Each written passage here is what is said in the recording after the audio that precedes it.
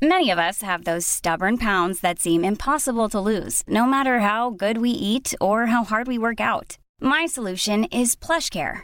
PlushCare is a leading telehealth provider with doctors who are there for you day and night to partner with you in your weight loss journey. They can prescribe FDA-approved weight loss medications like Wegovy and Zepbound for those who qualify.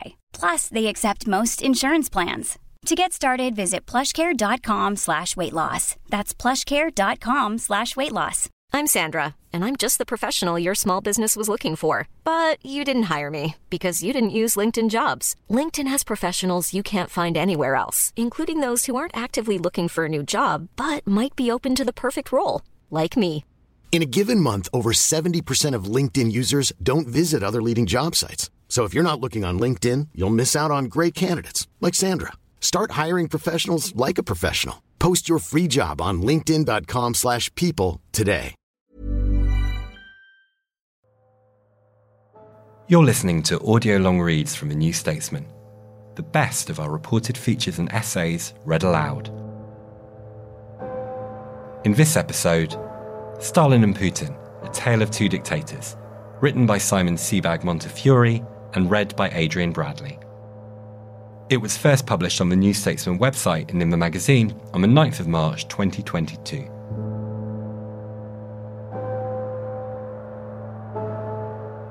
When guests used to visit Vladimir Putin in his office in the Kremlin's Senate Palace, he'd point at the bookshelves and ask them to choose a book from Joseph Stalin's library. Half of Stalin's books, usually marked up by the Soviet leader himself with red or green crayons, remain in Putin's office. As one of his ministers told me, Putin would ask the visitor to open the book, and they would look together at whatever marginalia Stalin had written. Sometimes it was a grim laugh, ja-ja-ja. Sometimes a snort of disdain, green steam. At others it was just a word. Teacher was written on the biography of Ivan the Terrible. Karl Marx joked that history repeats itself twice, first as tragedy, then as farce. It doesn't. But any ruler of a Russian state faces some of the same issues as earlier Romanov Tsars and Communist General Secretaries. Most Russian leaders have aspired to emulate the achievements of the two preeminent modern rulers, Peter the Great and Stalin, both revolutionary Tsars, both brutal killers. One day, hopefully, Russia will be governed by someone who admires neither. Yet Putin is not Stalin. Stalin was a Marxist. Putin is a 21st century tyrant who, while co-opting elements of Romanov and Soviet imperialism, is a populist and nationalist, a practitioner of 21st century identity politics, who deploys both old-fashioned military heavy metal and the new high-tech weaponry of social media. Yet Stalin could not be more relevant. Stalin's influence is imprinted everywhere in the state structure of Russia. He remains omnipresent. Putin's repression at home increasingly resembles Stalinist tyranny in its cult of fear, rallying of patriotic displays, crushing of protests, brazen lies and total control of the media, although without the mass deportations and mass shootings. So far. This is no surprise, because the modern Russian state that Stalin forged in the early 1920s was never dismantled in the democratic turbulence of the 1990s. Despite its democratic facade, the Russian executive remained an autocracy in which presidents, similar to early Tsars, chose their own successors, as both Boris Yeltsin and Putin have done. The security organization founded by Lenin, the Cheka, shaped and micromanaged by Stalin, and known by a succession of dreary acronyms, OGPU, NKVD, MGB, KGB, FSB, was divided by Yeltsin, but never disassembled. A former KGB lieutenant colonel, Putin is a proud Chekist. Then there is Ukraine, a country that was brutally repressed by Stalin and now attacked by Putin. The Russian president shares a part of Stalin's determination to liquidate the nationality and independence of Ukraine at any cost. The differences between the two are as great as the similarities, but perhaps it is the similarities that count today. Stalin has overshadowed Putin's life in many ways. In 1952, when Stalin had a year to live, Putin was born in Leningrad, in a multi-ethnic Soviet Union sculpted by Stalin, whose achievements dominated Putin's world. At an unbearable human cost, Stalin had mercilessly forged the USSR into an industrialized force, defeated Hitler, stormed Berlin, conquered Eastern Europe, and made Russia a nuclear superpower. The 1945 victory became the lodestar that justifies Putin's autocracy today. Putin has praised Stalin's achievements, pointing out that from 1924 to 1953, the country that Stalin ruled changed from an agrarian to an industrial society. Of the Second World War, he said, "Nobody can now throw stones at those who organised and stood at the head of this victory." He sees Stalin as a flawed titan, born like Oliver Cromwell and Napoleon for revolution. Stalin was a product of his time, Putin told the sycophantic Hollywood director Oliver Stone. English history has Cromwell, Napoleon almost a god in France. History is full of such characters.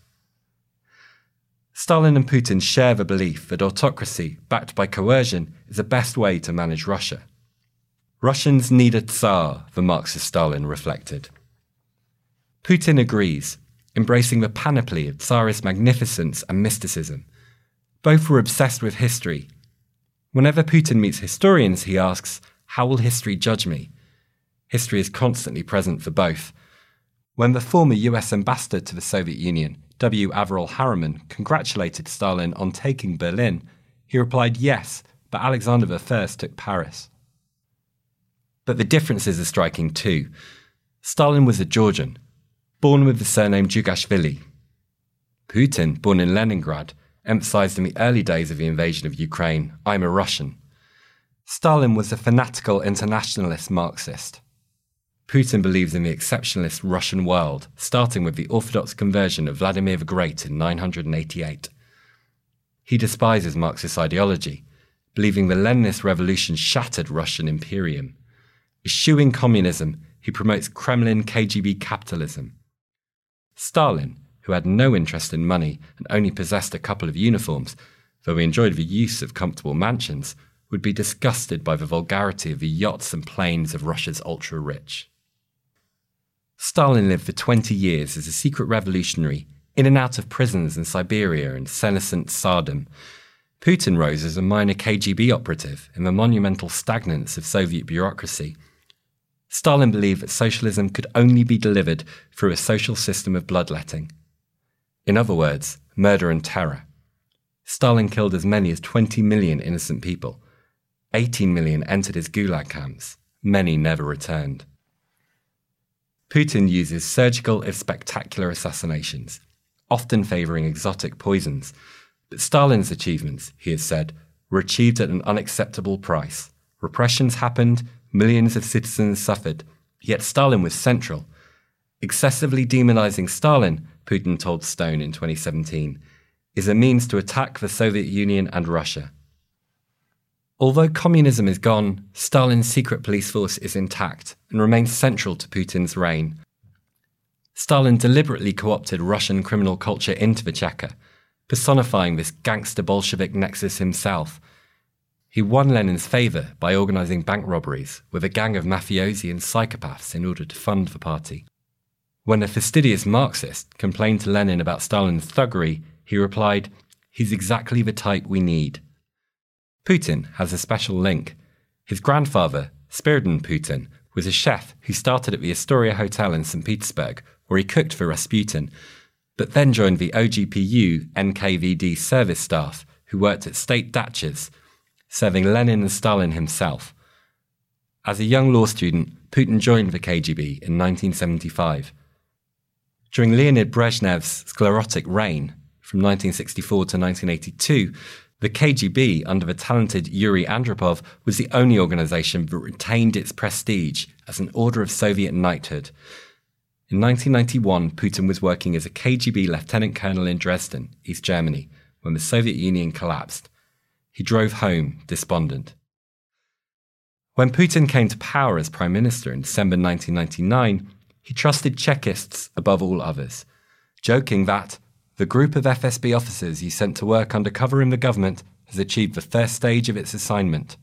His longtime friend and former director of the FSB, Nikolai Patrushev, who now serves as Putin's Security Council Secretary, explained that the KGB officers aren't in it for the money. They're the new nobility. But it is a nobility with a gangster ethos. As Putin said when he attacked the Chechens, "We'll whack them even in the outhouse." Those who betrayed the noble order, such as Alexander Litvinenko and Sergei Skripal, would be liquidated, just as Stalin assassinated Trotsky and many others. Stalin's visitor book reveals he spent many hours a day with his secret police chieftains. Putin rules through a cabal of Chekists, the Siloviki power men. Along with the KGB, the Stalinist institution that formed Putin's world was the Soviet Union. Many Bolsheviks were Georgians, Armenians, Jews, Lets, Ukrainians and Poles because Romanov Tsars had embraced Russian nationalism and excluded the minorities who made up more than half their own population. Lenin called Russia the prison of nations. The overthrow of a Russian monarchy in 1917 was followed by civil war, and after 1918, Ukraine was the battlefield, enjoying a short, chaotic and blood-spattered independence. Lenin and Stalin, his commissar for nationalities, debated how to structure their new state to liberate the Ukrainians and other nations, while actually reassembling the empire in the cause of Marxism to be ruled by the Kremlin. Stalin wanted to place Ukraine within a Russian federation. Lenin, denouncing Russian chauvinism, designed a union in which all the socialist republics, most prominently Ukraine, were equals that could secede. In fact, they could never leave. Stalin regarded Lenin's structure as a facade to control Ukraine, but to Putin it was severing what's historically Russian land. After Lenin's death in 1924, Stalin came to power. He paid lip service to the Union, and as Putin put it, ruled in his own way, a totalitarian dictatorship. But Stalin was determined that Ukraine must stay Soviet at any cost. Any national aspirations must be smashed. In 1929, when Stalin launched his collectivization campaign to industrialize the Soviet Union, Ukrainian peasants and intelligentsia resisted. Stalin cracked down brutally, deporting and executing millions of Ukrainians. From 1931 to 1933, famine struck Ukraine. When his comrades reported the growing starvation, Stalin called it a fairy tale. Fearing that, as he wrote to his lieutenant Lazar Kagnovich, we may lose Ukraine, he blamed Ukrainian nationalists for encouraging peasant resistance. Stalin requisitioned grain from the starving Ukrainians in a genocidal man-made famine known as the Holodomor. Nearly 4 million Ukrainians, 1 in 8, perished. Millions starved outside Ukraine too, in North Caucasus and Kazakhstan. Stalin told Winston Churchill that 10 million people died altogether. Ukraine, similar to the rest of the USSR, then endured the terror that killed and deported many more. During Hitler's invasion of the Soviet Union from 1941, small Ukrainian fascist militias, one of them under the nationalist politician Stepan Bandera, helped the Nazis launch the Holocaust against Ukrainian Jews, before falling out with the Germans and continuing to resist Soviet reconquest for 5 years after 1945. Many Ukrainians also helped shelter Jews, but it's these Nazi Banderites that now rule the fancy hellscape in Putin's warped vision. Stalin deported the Chechens and other nationalities suspected of treason, joking he would have deported the entire Ukrainian nation if there were not so many of them. In 1946 to 47, another 1 million Ukrainians died in a second famine, also ignored by Stalin. Ukraine between 1918 and 1945 was one of the most hellish places on earth, the crucible of the worst of the 20th century. It was part of what the historian Tim Snyder simply called Bloodlands, the area of Central and Eastern Europe scourged by both Hitler and Stalin. At the end of his life, Stalin decided to award Crimea to Ukraine to celebrate the 1654 Pereyaslav Agreement, when the Ukrainian Cossack hetman, Bohdan Khmelnytsky, agreed to a Romanov protectorate. Such Bolshevik meddling infuriates Putin. The demise of the Soviet Union, Putin said, was the greatest geopolitical catastrophe of the century. In 1991, it enabled Ukraine to claim independence. Unlike Stalin, an expert in nationhood who recognized the existence of a Ukrainian nation but was determined to repress it, Putin claims Ukrainians are part of a Russian world, and Russians and Ukrainians are one people. But both dictators would agree that Ukraine is essential to Russian statehood. In the tradition of Peter the Great, both Stalin and Putin consider military victory the mark of a great Tsar.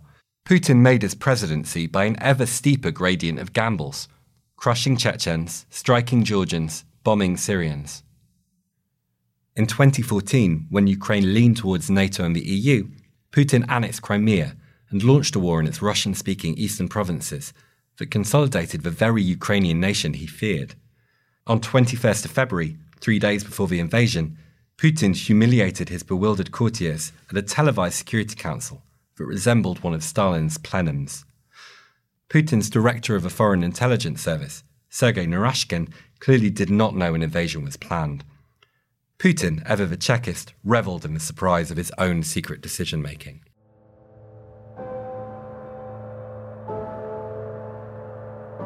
For the text version of this article and all our long reads, subscribe to The New Statesman for just £1 a week for 12 weeks using our special podcast offer. Just visit newstatesman.com/podcast offer.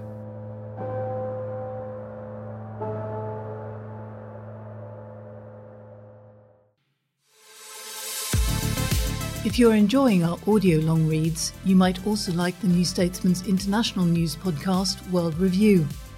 Twice a week, the international team unpack the most significant stories in world affairs and interview special guests for their unique perspective and expertise. Get better informed with World Review, available wherever you get your podcasts.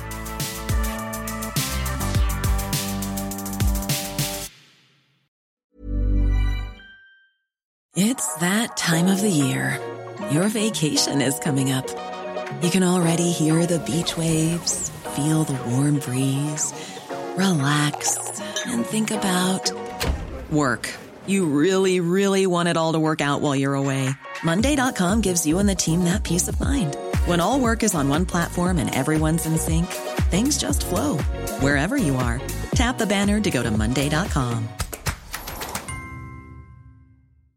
Hey, I'm Ryan Reynolds. At Mint Mobile, we like to do the opposite of what Big Wireless does. They charge you a lot, we charge you a little. So naturally, when they announced they'd be raising their prices due to inflation, we decided to deflate our prices due to not hating you. That's right. We're cutting the price of Mint Unlimited from $30 a month to just $15 a month. Give it a try at mintmobile.com/switch. $45 up front for 3 months plus taxes and fees. Promo rate for new customers for limited time. Unlimited more than 40 gigabytes per month. Slows full terms at mintmobile.com.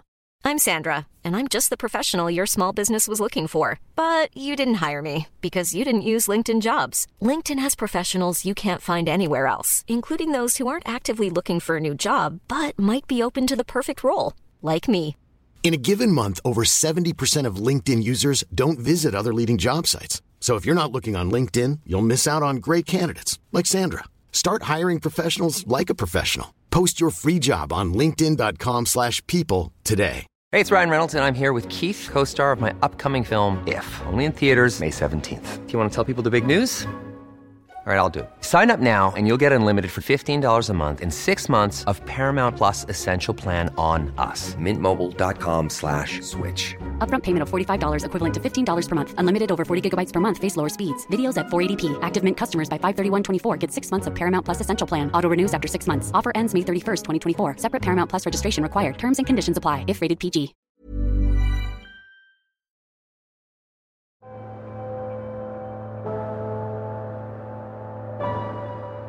Ironically, Putin's launch of a traditional invasion of Ukraine was a more strategically reckless act than those Stalin committed. The Georgian was a prolific killer, but in diplomacy and war he was cautious. His 1939 invasion of Finland was agreed with Hitler as part of a carve-up of Eastern Europe. His 1945 takeover of Eastern Europe was agreed with the US and the UK.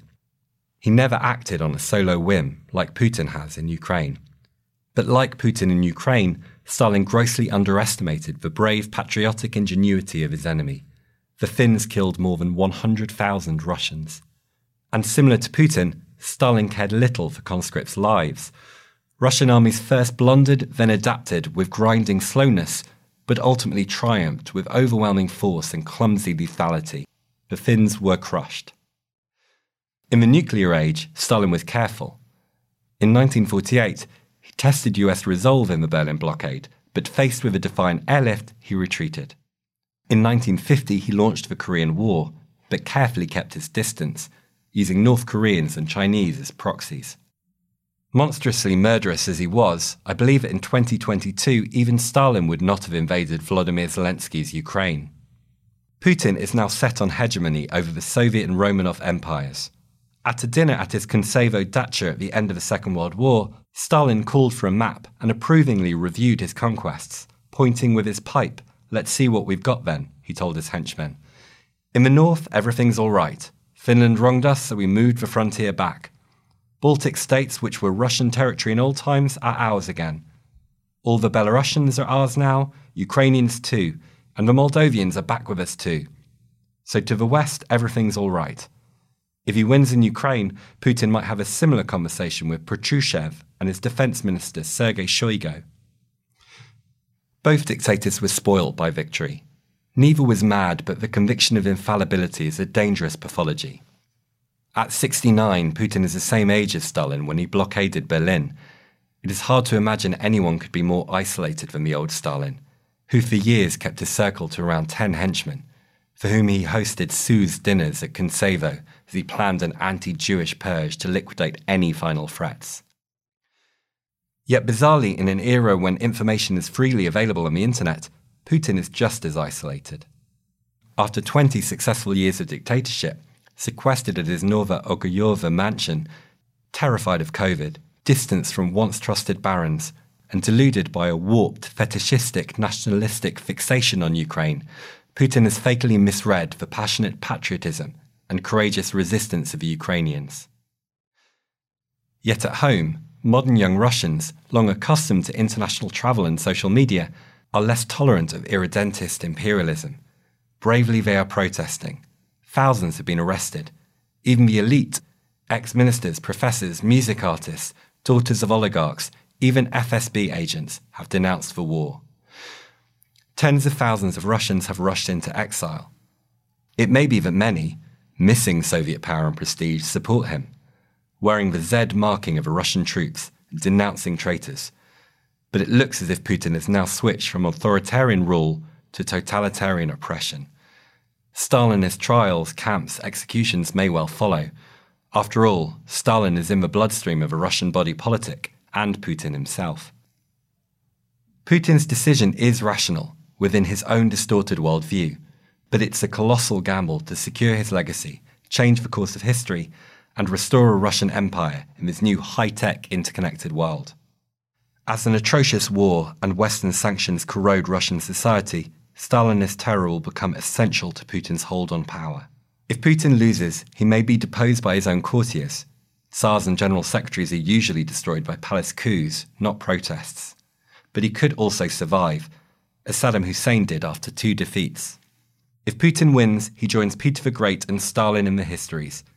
"Victors," said Stalin, "are never tried." Stalin and Putin, A Tale of Two Dictators, was written by Simon Sebag Montefiore and read by me, Adrian Bradley.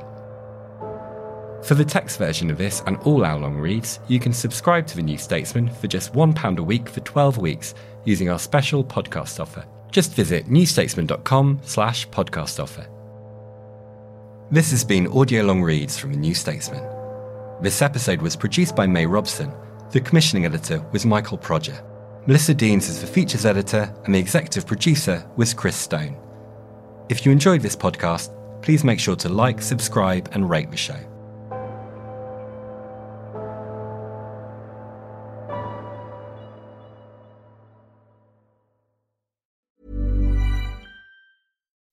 When you make decisions for your company, you look for the no-brainers. If you have a lot of mailing to do, Stamps.com is the ultimate no-brainer. Use the Stamps.com mobile app to mail everything you need to keep your business running with up to 89% off USPS and UPS. Make the same no-brainer decision as over 1 million other businesses with Stamps.com. Use code PROGRAM for a special offer. That's Stamps.com, code PROGRAM.